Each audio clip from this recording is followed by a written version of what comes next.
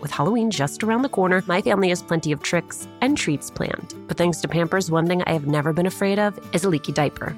Fear no leaks with new and improved Pampers Swaddlers, now featuring a blowout barrier at the back waist that helps prevent up to 100% of leaks, even blowouts. We've always looked forward to getting the girls dressed up for Halloween when they were babies. And with Pampers, we knew that in addition to being absolutely adorable in their costumes, they would be dry, clean, and comfortable. With Swaddlers, you can rest assured that you have superior leak protection while keeping baby skin healthy. Pampers Breathe-Free Liner wicks away wetness, allowing baby skin to breathe, while the lock-away channels help keep baby skin dry and healthy. Pampers Swaddlers are dermatologist approved by the Skin Health Alliance, hypoallergenic, and free of parabens and latex. Pampers Swaddlers are available in sizes newborn to size 8 and now feature designs with the newest animal characters, Shiloh the elephant and Freddie the duck. For trusted protection, trust Pampers, the #1 pediatrician-recommended brand. Download the Pampers Club app today and earn Pampers Cash. Redeem your Pampers Cash for exclusive Pampers coupon savings and rewards.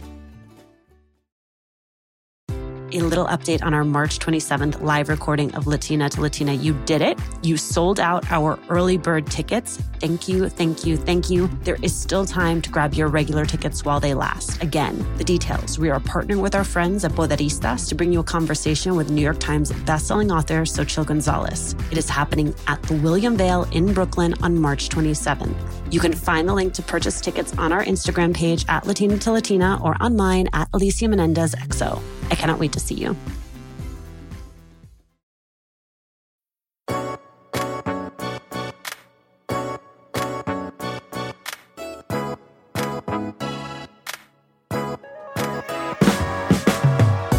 Favianna Rodriguez's work as an interdisciplinary artist, cultural strategist, and social justice activist is both profoundly political and deeply personal. We could have an entire conversation about migration or climate change or her embrace of pleasure as a queer woman of color. We will touch on all of it, but the core of this conversation is as much about the future she envisions for all of us as it is about the now she is building for herself.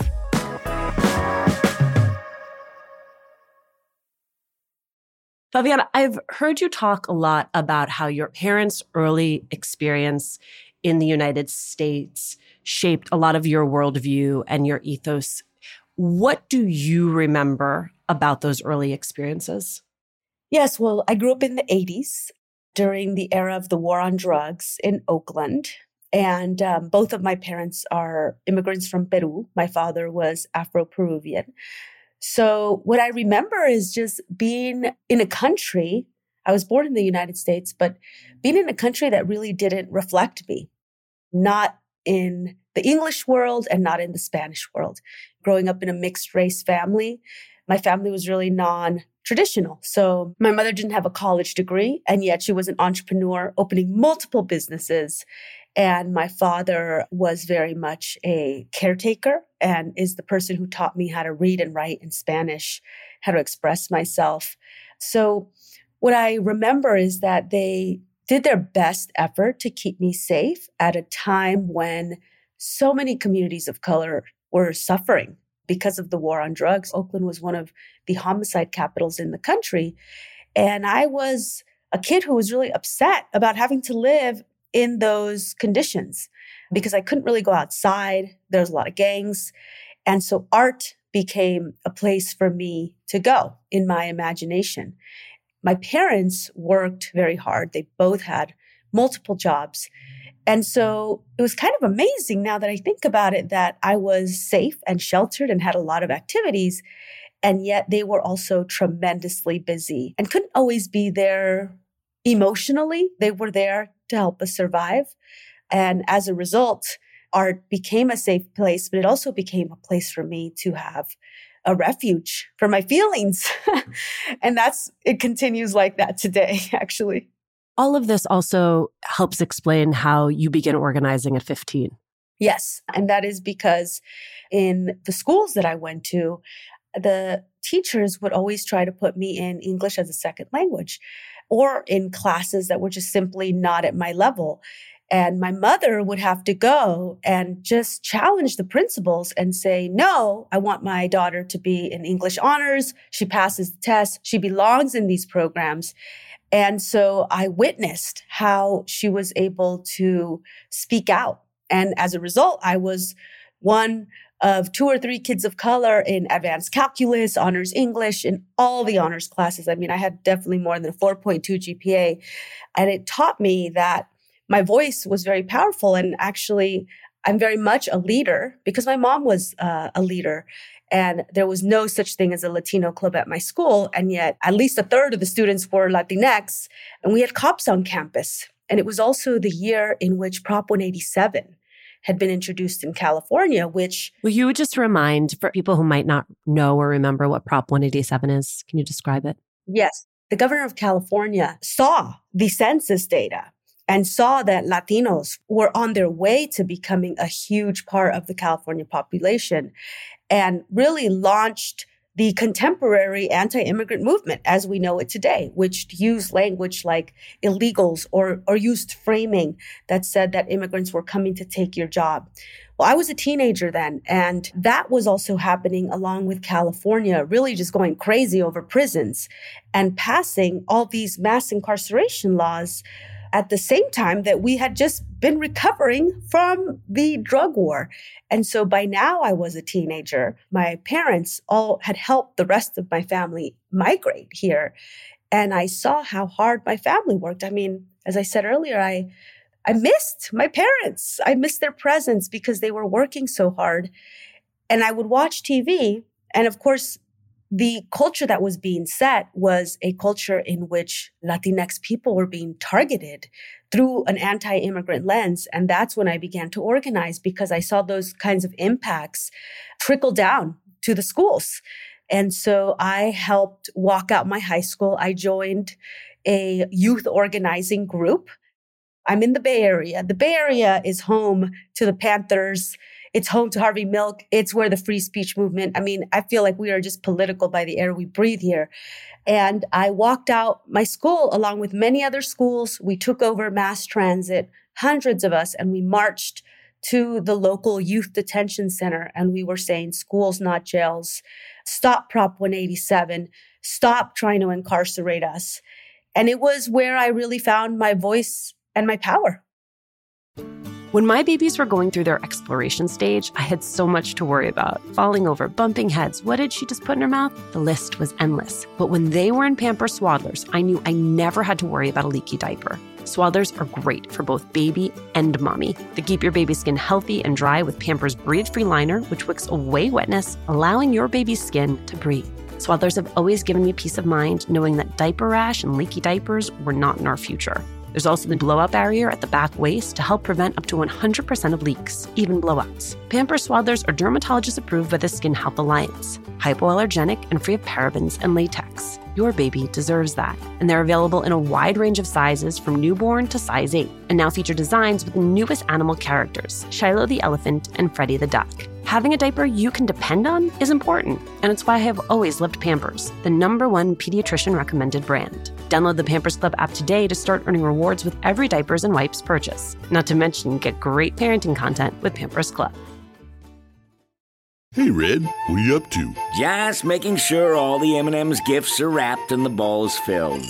Remember that one holiday party when we had no M&Ms? Oh boy, I still have nightmares. The cookies? Yeah, you used all the M&M's candies that were meant to decorate the party treats, to decorate snowmen. You did it again, didn't you? They do look cute, though. Bringing cheer, M&M's for all fun kind.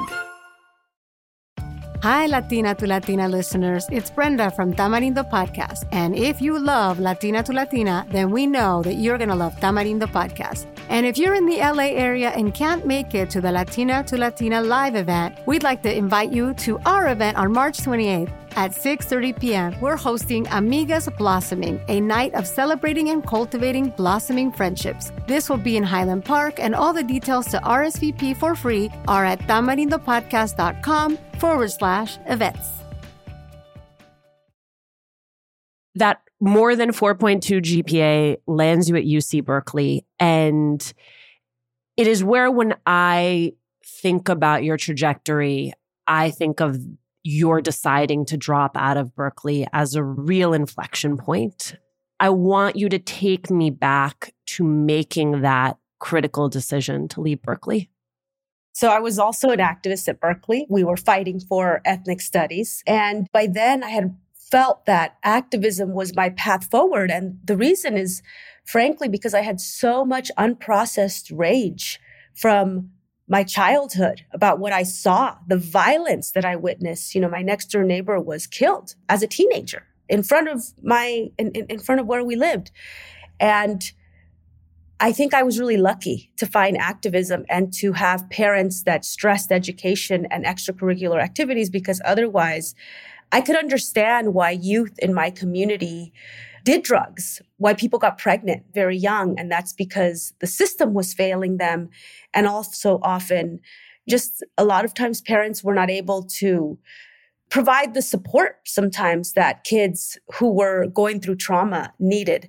So I loved being an activist because it's the space where I could feel power and I could also fight back and say, no, we are not, I don't tolerate this. And I'm going to say something about it. So at Berkeley was the first time that I ever left home, and I was in a co-ed co-op, a Chicanx co-op. And I just really, found myself. And then the .com revolution was happening, right? It was 1999, modems. And I was in the Bay Area where we were being surrounded by tech booms just across the bridge in San Francisco. And there was a few nerdy Chicanos in my co-op who would always be in the computer room. And I would go down there and they taught me how to code. And so what I saw coming was a new tool to have a voice that was now going to be digital, right? Where I could build a presence. And not only would my community see me, my school, the world would see me. And when I taught myself how to use my artistic tools in this new way, I really didn't look back because I felt like I was part of a new revolution. It was really a tech revolution. And in my school, I wasn't going to learn that. At the same time, I experienced something it was the first time I got pregnant. And in hindsight, I realized that here I was, a super overachieving kid, right? Going to extracurricular activities, getting scholarships from Girls Inc., from the local bus line, from the local city council, just being all around excellent and being an activist. But I did not have relationships modeled to me. I didn't have conversations with my parents around what kind of relationships to look for or how to protect myself. And that got me in college because here I was in a whole nother world. And I thought I was in love with somebody and I got pregnant and he disappeared. The person who got me pregnant just disappeared. I didn't see him. And I had just gotten a scholarship, a Getty Multicultural Scholarship to participate in my very first art internship. And so I went to LA. I remember being like, whoa, something is taking over my body. And knowing that I simply wasn't ready and that actually I couldn't tell anyone. So in Los Angeles, I found a Planned Parenthood and I was able to have an abortion. I was very thankful to be able to do that. But at that point, I really realized that I had a voice, I had outlets, but I hadn't really thought about myself in terms of what I wanted to do because I had gotten a full ride to UC Berkeley. And the other thing is my parents, they were supportive of my art, but they were like, you got to be a lawyer, you got to be a doctor. They didn't go to college. And so part of the reason why I was such a successful kid is really because they were very demanding. I had math tutors. I had Saturday math and science camp, summer math and science camp, right? Because that was how they kept me busy to not be in the streets. But they didn't like that I was an artist, and they said, you could do that on the side. And so after I had an abortion and I knew how to code, I felt that it was time for me to really focus on me and follow the dreams that I wanted. And that's why I dropped out. And I built a web company, which grew so fast because, of course, everyone wanted a woman of color to design their website. And from there, I launched my studio in 2003. How did you learn how to put a price on your work and on your value? Well, that was a lesson to learn. And I think, one of the biggest things that I teach others and myself is that we are in an extractive economy. We live in a world, in a global economy that has exploited our ancestors, that has stolen land, stolen labor. And if you are a person of color, your perceptions of how valuable your labor is distorted. And not only that, your ancestors were ransacked, your ancestors were stolen from. And the ideas that many of us grew up with is that we just have to work hard. We have to turn over our bodies, our productivities. We have to give up time with our families because survival and economic prosperity is the most important thing. And now our generation, my generation, and probably your generation has realized the cost of that, which is we are dealing with all kinds of mental health issues. We are pushing ourselves to the point that our bodies are suffering. And I reject that in the same way that I fight the climate crisis. I reject any kind of extractivism that is trying to extract from the planet or from us as people in service of what? To enrich the wealthy. It's just not worth it. And so I strive for new ways of being, new systems. And this is in a lot of ways why for me, being an artist is so appropriate, because I create what's not there. I create the future that's not there. And I'm a sculptor. I sculpt my reality. And I also am really trying to move away from this idea of girl boss or a work ethic that is simply not healthy. I'm trying to sit with my feelings. I'm trying to heal myself and also my past generations. And it's why I know people are like, wow, what don't you do? But, now I'm very much in the world of psychedelics, in the world of healing, because I see all the connections there. You are very purposeful about your articulation of the things you care about, among which you list femmes, sex, sluts, queers, love, migration, racial justice, and the planet. I think you just gave me a window into how you see some of those systems and ethos as intertwining. So talk to me specifically about the sex part. Yes. Well, our view of relationships is a colonial view. It's a settler view in which we have this idea that our bodies belong to someone or that someone has some kind of ownership over our bodies.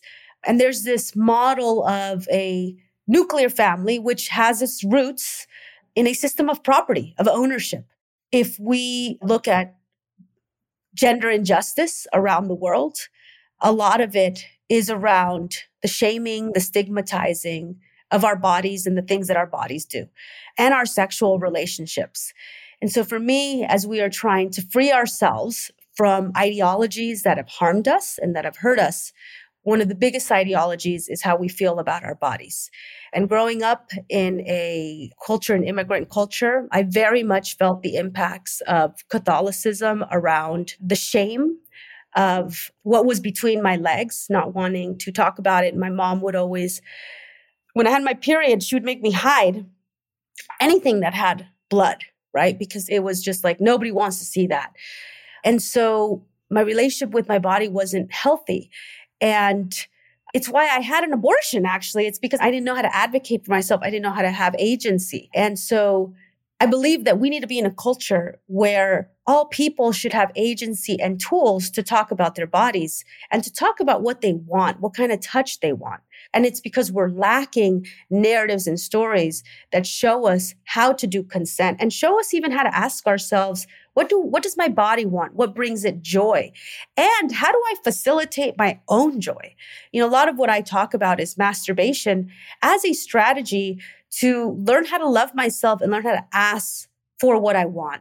And I believe that as we are at a time when abortion is so front and center, in reality, what abortion is a conversation around how we build families and how we do relationships. And sex is a part of how we do relationships. It actually defines a lot of it, our expression of our sexuality. And that in an age of Me Too, we know that sexual assault, sexual harassment has been embedded into the culture. And so we can't move towards the opposite of that. The opposite of assault is a culture in which all sexuality is healthy, uplifted, given agency. People get the education that they deserve and they need to be healthy in their bodies. We're not going to achieve that until we move it out of the shadows and move it out of stigma zone and talk about it and empower people. And so that's why I'm a sex positive activist, and I see it. To me, everything is related. And that is that our system has, in order to extract labor, in order to extract natural resources from our Mother Earth, in order to be the kind of capitalism, male-driven capitalism, hetero, white supremacist capitalism, it has had to embed certain kinds of stories and myths into our imaginations. And as we undo that, we can also get into better relations with each other, with the natural world, and instead embody collaboration, cooperation, and regenerative economies. As a queer woman, as someone who identifies as a pleasure activist, how do you build pleasure into your own life? I love that question. I don't have children, and I don't have children because I am still healing from womb trauma in my family. And I realized that now I understand why I didn't want to have kids. And there was so much unspoken trauma, including my mother had to give up her firstborn because she was a newly arrived immigrant. And the nurses at the hospital she was at, which were Catholic nurses, really encouraged her to give up my brother for adoption. And my mother kept a secret for over 30 years. As I explore that, I explore the history of womb trauma in both sides of my family. I realized that I need to heal that. But, I'm 43 now, and I'm realizing that I very much want a family. And so I'm going to create that. I'm going to create a chosen family. And I'm taking steps to do that, to build deep relationships. Because again, in our society, especially what COVID revealed, hey, you know what? This nuclear family model isn't healthy. I mean, how do we expect parents, especially single parents, to do so much when our social safety net is crap, but also emotionally? I mean, I believe in being in community and villages to help raise strong, wonderful children. And so I want that for myself, and it's what I'm doing. And so I am healing in a way that's really thinking about now my emotional needs. I feel like I've been able to achieve a lot, build a lot of institutions, and now I really want to do the inner work. And that happens through pleasure activism. It happens through deep healing. There's a reason why there's a psychedelic revolution, and that's because there are real medicines out there from our ancestors, right? These are indigenous medicines from our home countries, which are being used for people to open their minds. And I am very much a part of that wave. And now I'm going into film and television now. And at the heart of it is that we need new stories. We need to tell different kinds of stories because we need to inspire people to address the crises. And how do we show that future? How do we inspire people? How do we role model it? Most people are not necessarily trying to be entrepreneurs. They reflect and mirror what they see. And so if they don't see it, they're not thinking about it. Just like Black Panther. We would have never imagined Wakanda until Ryan Coogler put it in front of us. And that's why art is important. That's why the work of artists is important, is because we need to inspire people by showing them, because then we change the zeitgeist. Favianna, we could do like 20 episodes together. You have been so incredibly generous. Thank you so much. You've given me so much to think about. Thank you, Alicia.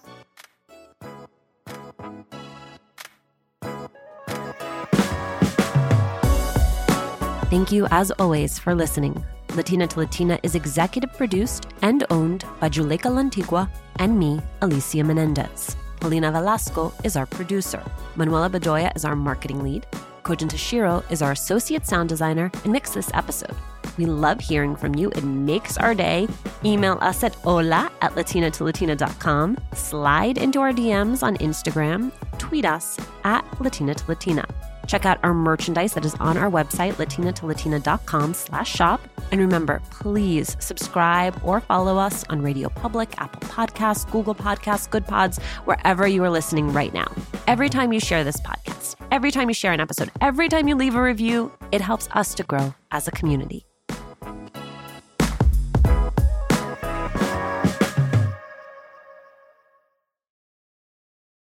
a little update on our March 27th live recording of Latina to Latina. You did it. You sold out our early bird tickets. Thank you, thank you, thank you. There is still time to grab your regular tickets while they last. Again, the details. We are partnering with our friends at Poderistas to bring you a conversation with New York Times bestselling author Xochitl Gonzalez. It is happening at the William Vale in Brooklyn on March 27th. You can find the link to purchase tickets on our Instagram page at Latina to Latina or on mine at Alicia Menendez XO. I cannot wait to see you.